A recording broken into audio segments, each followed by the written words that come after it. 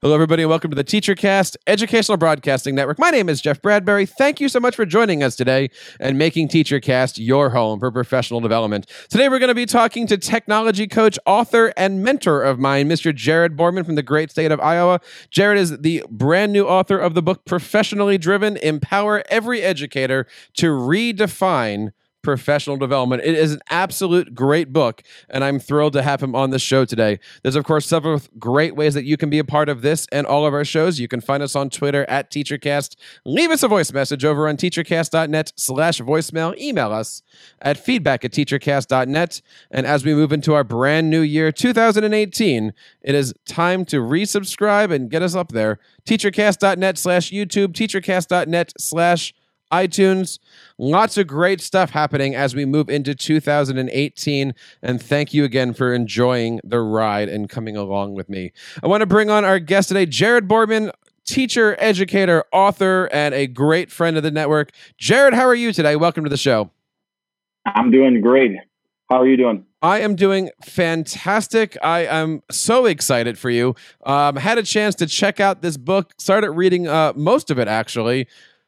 Congratulations, man. Professionally Driven, Empower Every Educator to Redefine PD. You can find it. I've got links all over TeacherCast on it. You can find it on Amazon.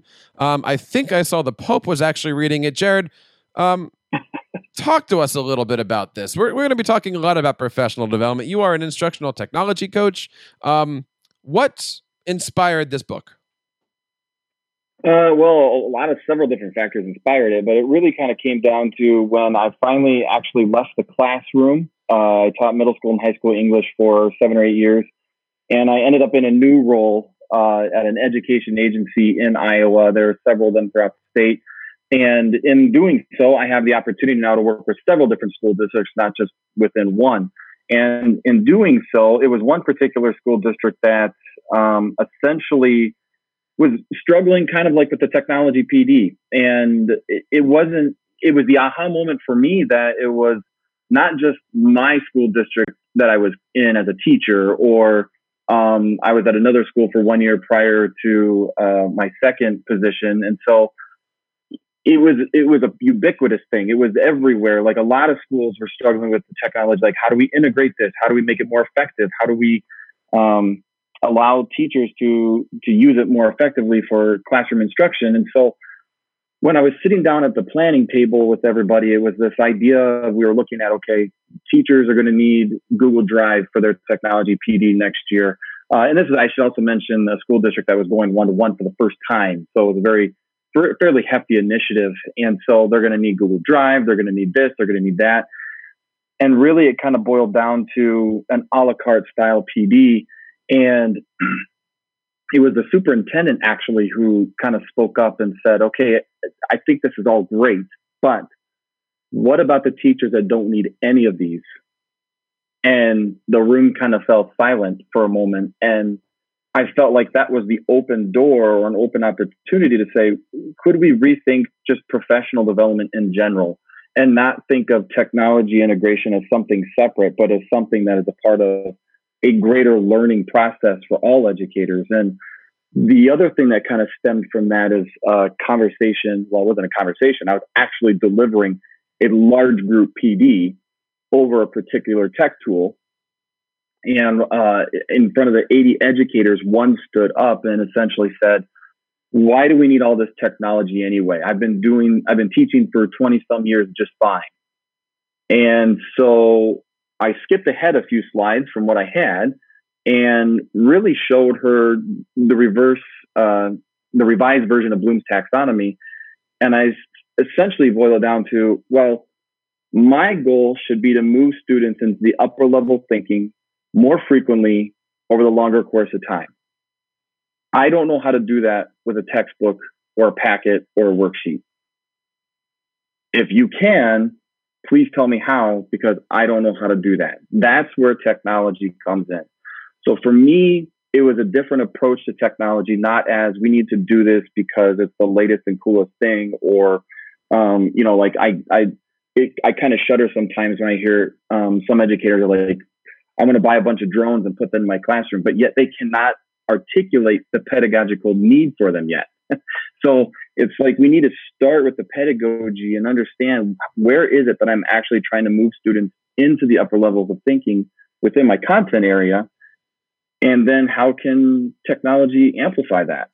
Well, is really what it kind of comes down to. I mean, when we're looking at this, there are so many schools that are getting into the professional development game. You know, they're rethinking, they're refocusing, I should say. They are taking this step forward. My district is amazing, and they brought me in as a full-time professional development specialist, right? Like, my gig is only to provide professional learning and training for our staff. There are other school districts out there who have a teacher who might teach now, say, one less class period, and then they float for that half hour, 45 minutes, whatever, to work with other teachers. Small stipend, couple thousand, couple hundred maybe. But at least they're moving in a direction too. We have identified this person as a professional coach, as a learner, as a whatever the word is here, you know, technology integration specialist. I want to start off here with a conversation you and I have had frequently, which is tech integration specialist does not mean I am 100% focused on tech, correct? Absolutely. I mean, you have an expertise in that area, but that's not your sole focus. And it's not mine by any means either. In fact, when sometimes I'll have a teacher come up to me and say, "Hey, what new cool tools do you know?" But my immediate response to them is, "What cool new instructional strategies are you trying?" I can't give you just a tool off the top of my head until you give me the purpose for the tool. So really, it's like it's almost like we go out and seek that information just because we find it fun and we're passionate about it. But it doesn't mean that that's the sole focus or the sole purpose, or even that we are the quote unquote expert. We just know where to go find information about it. Well, the other day, a short story here, I was outside and I found this rock. It was an old rock. And I picked it up and I tried to squeeze that rock. And sometimes as a tech integration specialist, you walk into a class and they go, "I've been doing it this way forever. I know you're wonderful. I know I should be working with you, but you know what? I just don't have the time to do it this way. Thanks. I'll call you when I need you." Your response to people like that? Do you say, "Hey, there's other people out there," or "There's a goal for mine. I'm going to make that rock bleed"?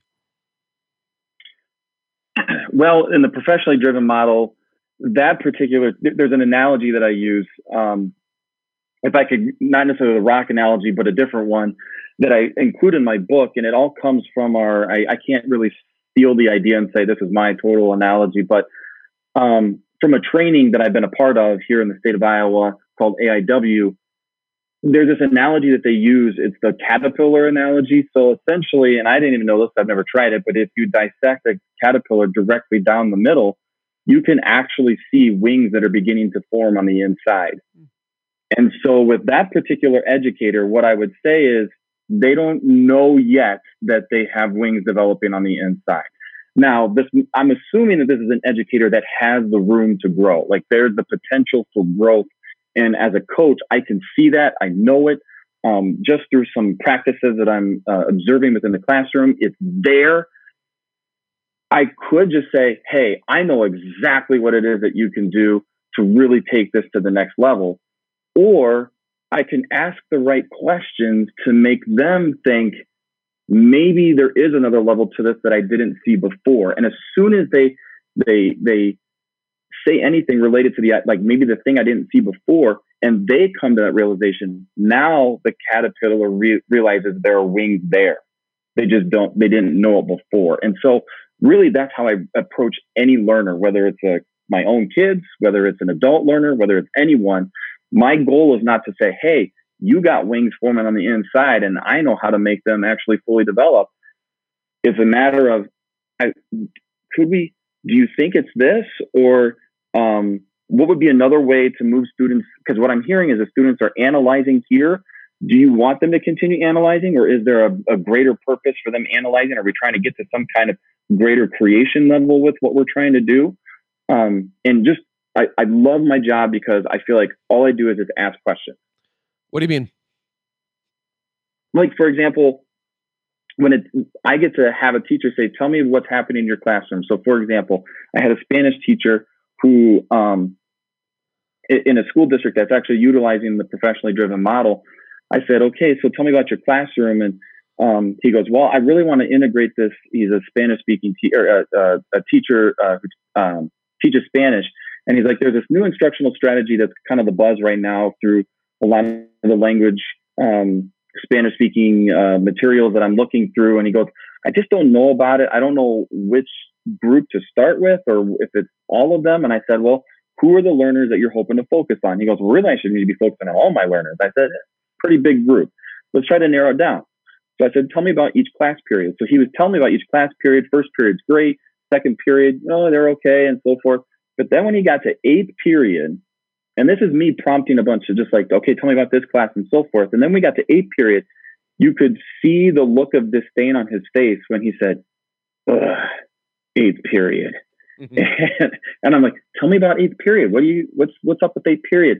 And with like this look in his eyes, he just said, freshman boys. And I was like, hold on, what do you mean? He goes, they're always gone for sporting events, so they're not up to pace with the rest of the class. They're always goofing off. They're not going to get, and I said, okay, so you have these new instructional strategies that you're looking to bring in your classroom. Do you think that if you had success with the freshman boys, that would then spill over into other class periods? And he stopped for a second. He's like, yeah, I think so. So then I said, well, how do we make it work with the freshman boys? And it became this strategy of utilizing with those freshman boys who are gone all the time. We started talking about how do we go down the route of just starting maybe doing some flip videos first, some place where they can access that even if they're gone for sporting events at the end of the day. That way they can get the same information as everybody else and so on and so forth. And of course, he's so focused on the freshman boys, but everybody's going to be utilizing them. So that's just kind of one example of how I just, through pure asking questions and just gaining an insight of his daily routine and putting myself in his shoes and being highly empathetic towards that one specific educator, those are skills that I then apply to other educators. And that's what I love so much. So the call to action at some point has to come into that conversation, right? The call to action is something to the effect of, and I can help you with that. Yes.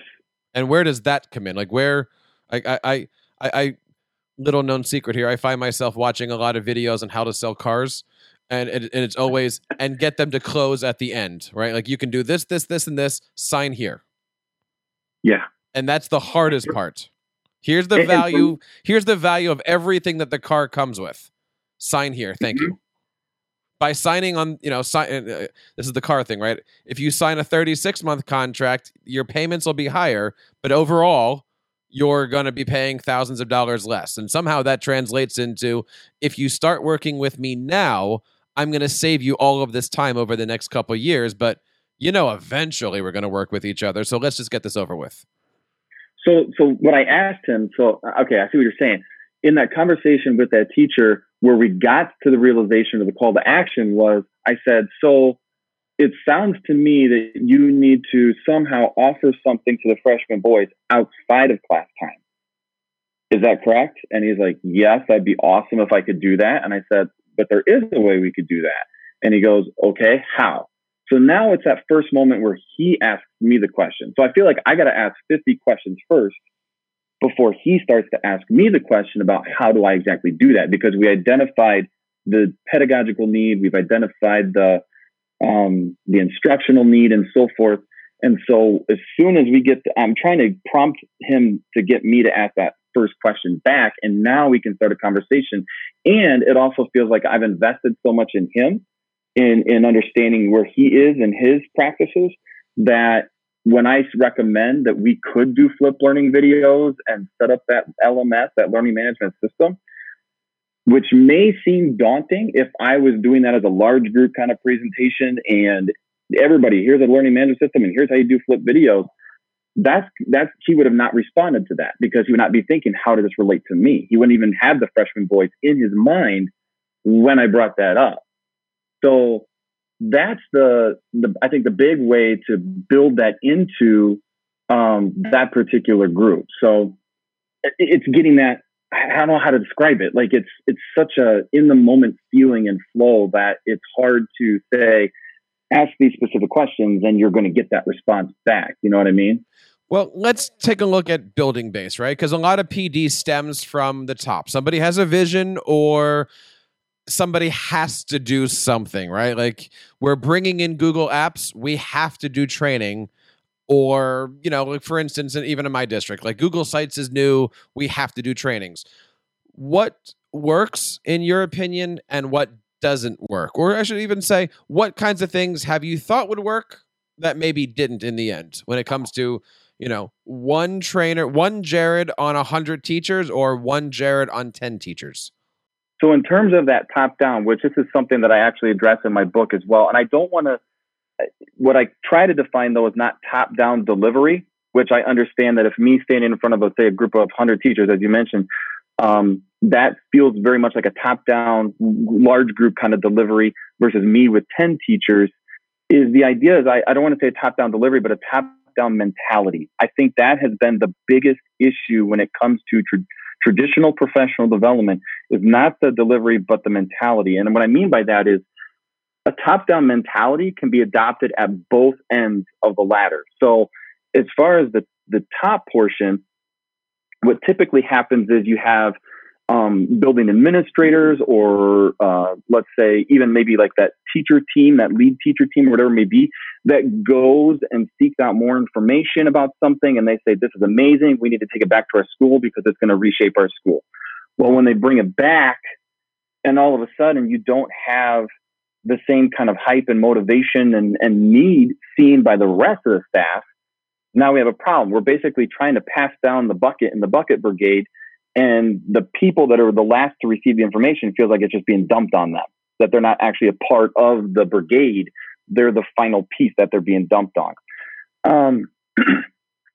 So that doesn't necessarily work. But in the same token, with a top-down mentality, the bottom end is where I see the biggest issue as well, where if I am a teacher, and let's just put this in perspective here. If I'm a teacher, let's say over the course of years, I am so conditioned into the mindset that this is a yearly initiative and all I have to do is wait it out because next year or in 2 years, it's going to be something else.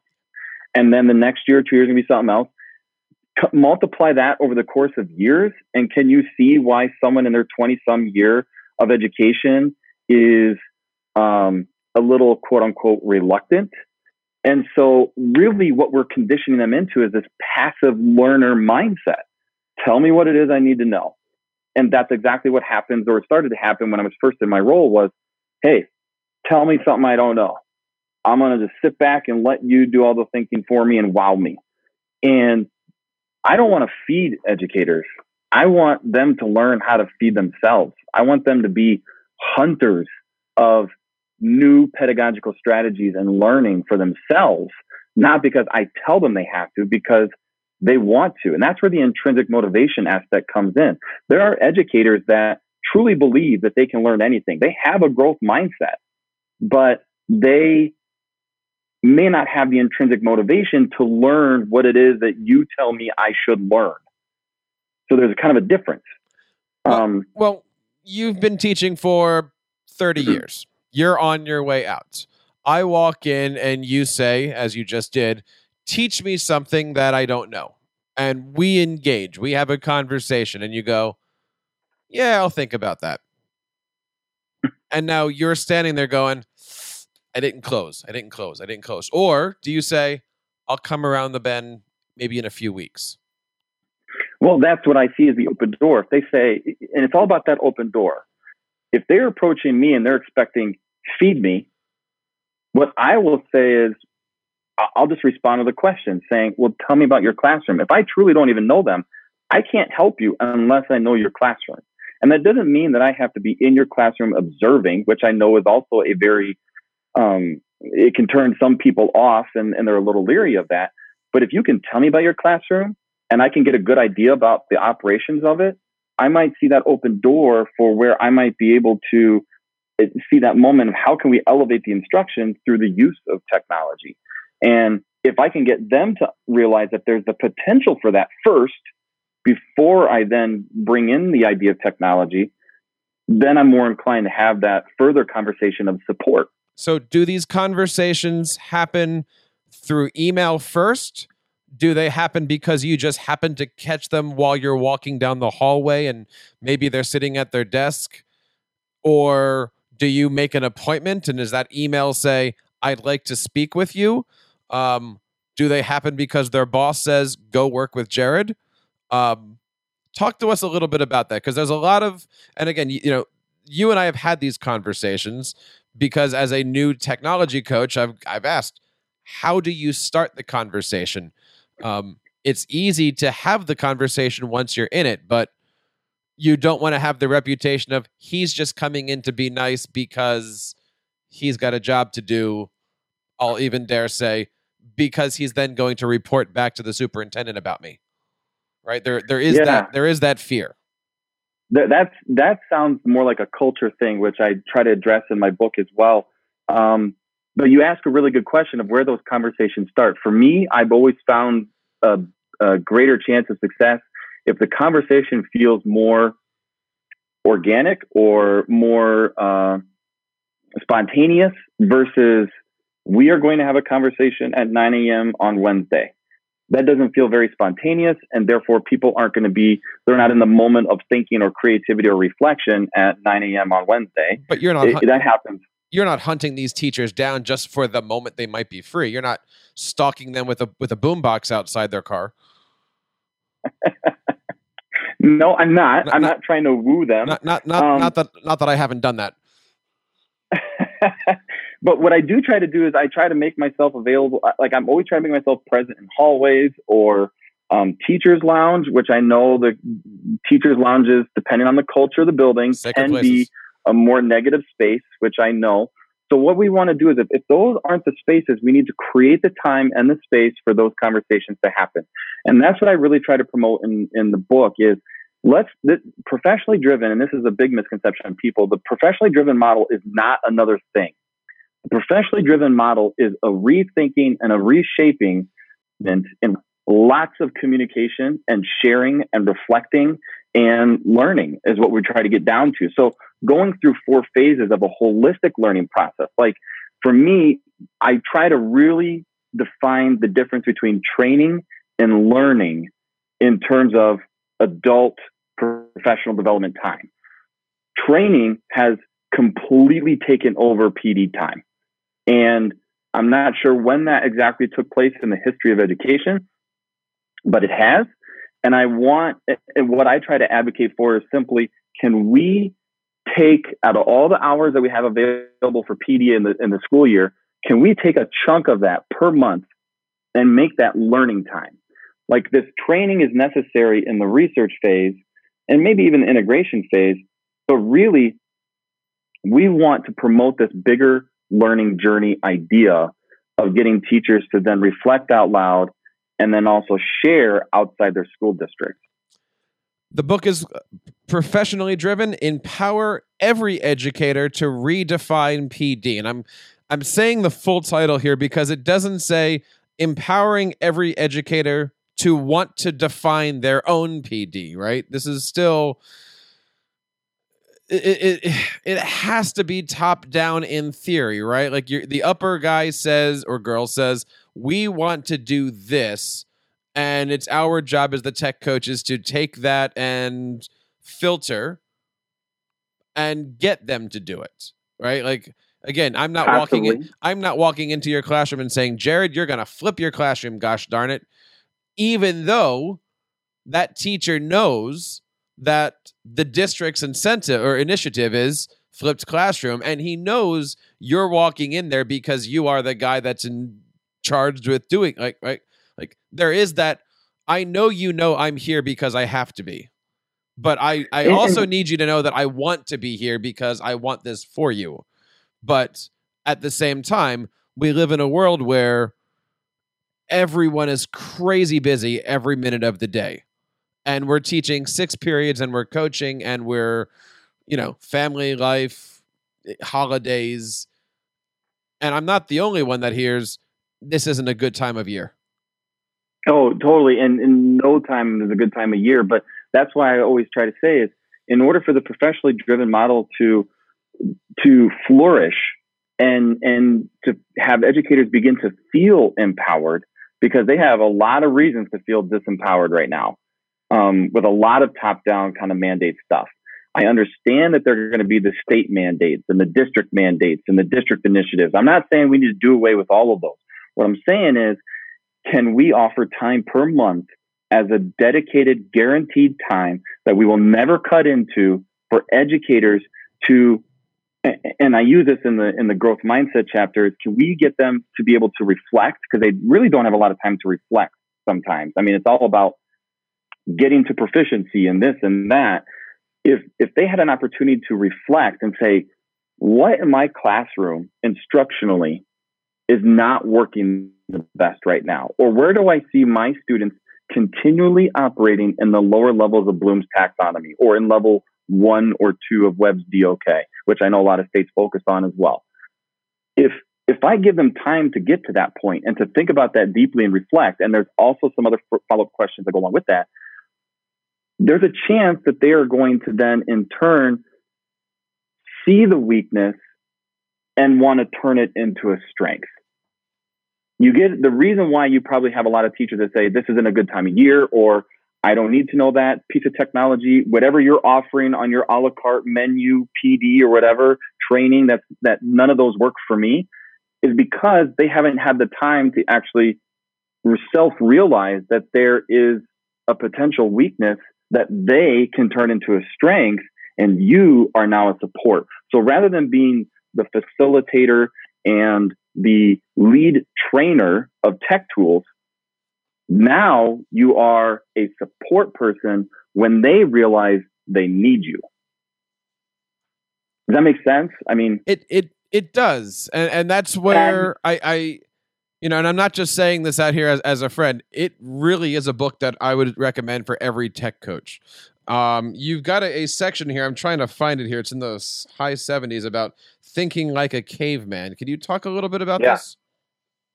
So in terms of like the thinking like caveman, so the model itself is based on 4 phases.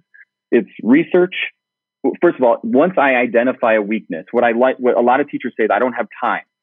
I'm not asking teachers to take up a lot of time. In fact, what I'm saying is I'm not looking to add anything to your plate. I want you to identify what's not working, so that way we can take it off your plate and replace it with something better, more effective.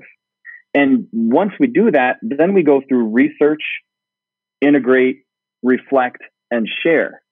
And this is process. And the reason why these 4 phases are so important is that I didn't come up with, cavemen did this stuff. So when we talk about thinking like a caveman, when a caveman realized, wow, this method of starting fire is not working that well, or under these conditions, is there a better way of doing it? They're taking that strategy off their plate, and now they're trying to find other strategies. Once they're looking for other strategies, they might be trying a lot of different things. It's a trial and error kind of process. They're in the integrating phase. Hey, Bob, the caveman down the road, have you discovered anything new? And so forth.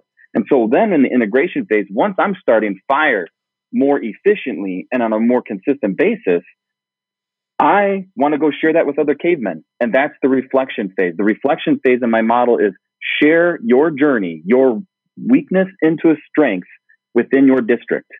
Those stories being shared within the district innately give other people the permission to go on similar journeys.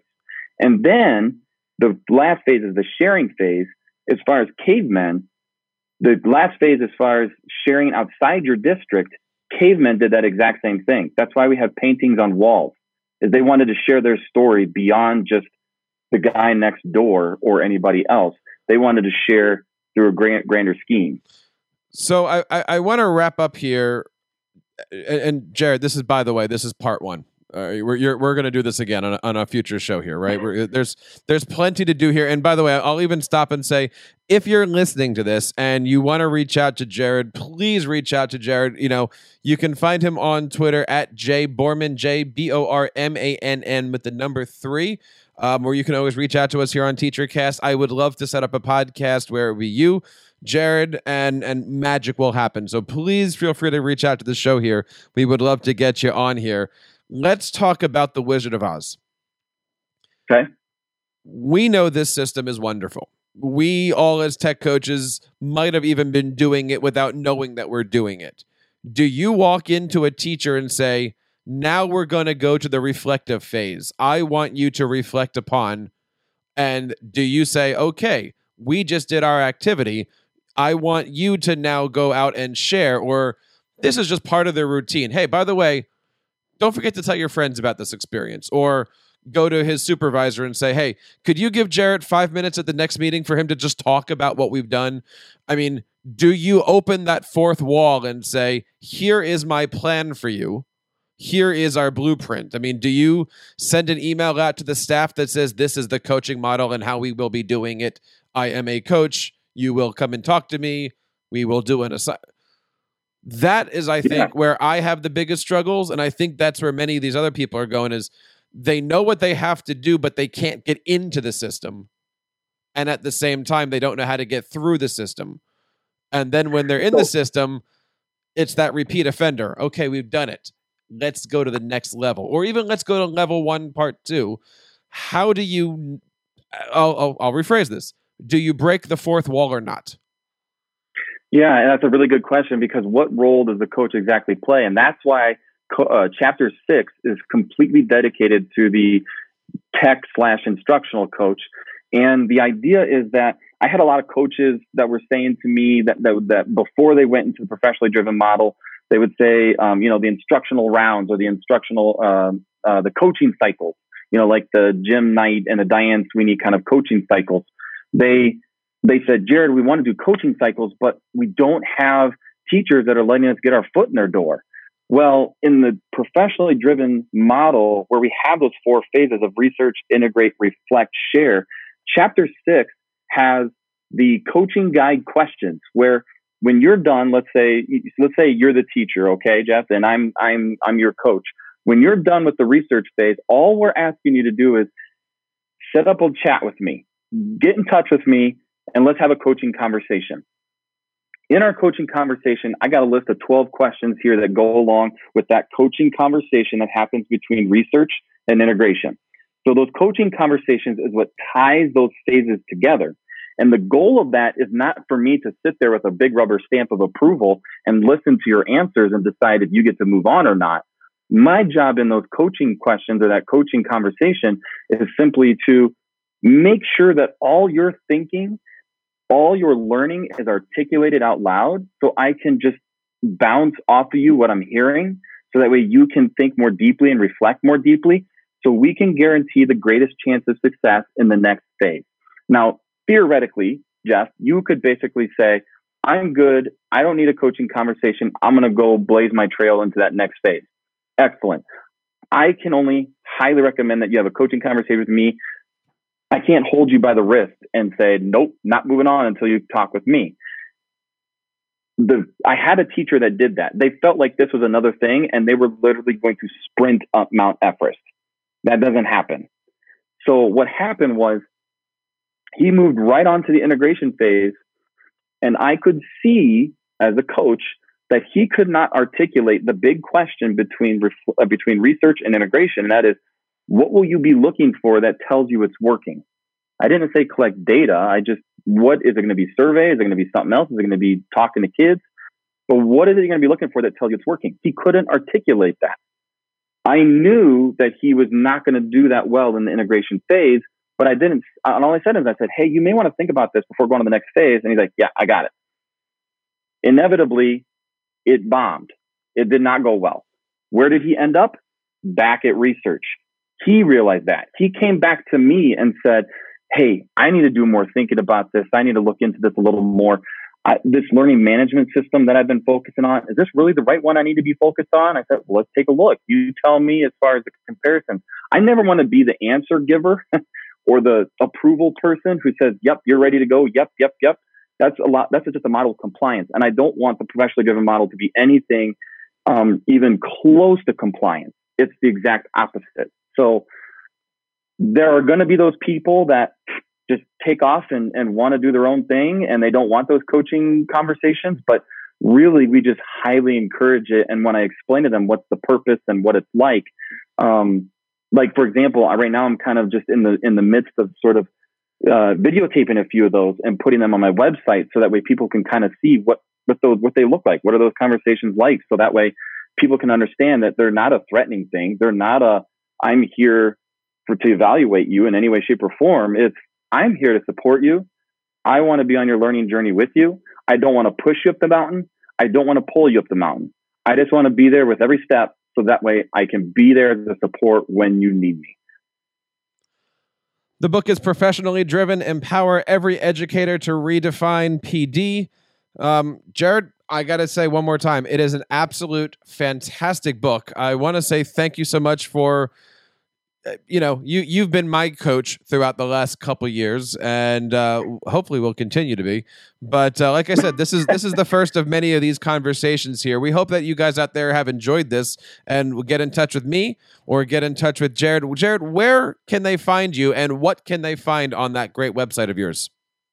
So the Twitter is the big one. I love using Twitter to connect with people. So if you want to connect with me, I know you've already mentioned my Twitter handle, but my website, professionallydriven.com, is really a central hub for a few different things related to the book. It's not just about the book. The book was created because people said you really need to spread this word. And so that's what the book's purpose is. But the website's purpose is, I want it to be a central hub for teachers to be able to share their professionally driven journeys, or school districts who are doing it school-wide. The most power we have as educators is that when I go through a process of struggle, a greater learning journey, and I share that with others, I innately give other people the permission to struggle the same way. And that's what we're looking to do with the website. I also have a ton of free printable resources, including the planning poster and videos. And I'm working on a YouTube channel that kind of dives in a little deeper into each phase for people, so they can kind of see, not just read in the book, but see what each phase actually looks like. And really, that's kind of my vision for the website. And I'm hoping that that more educators that are doing the model bring in their stories to that, so that way it empowers others.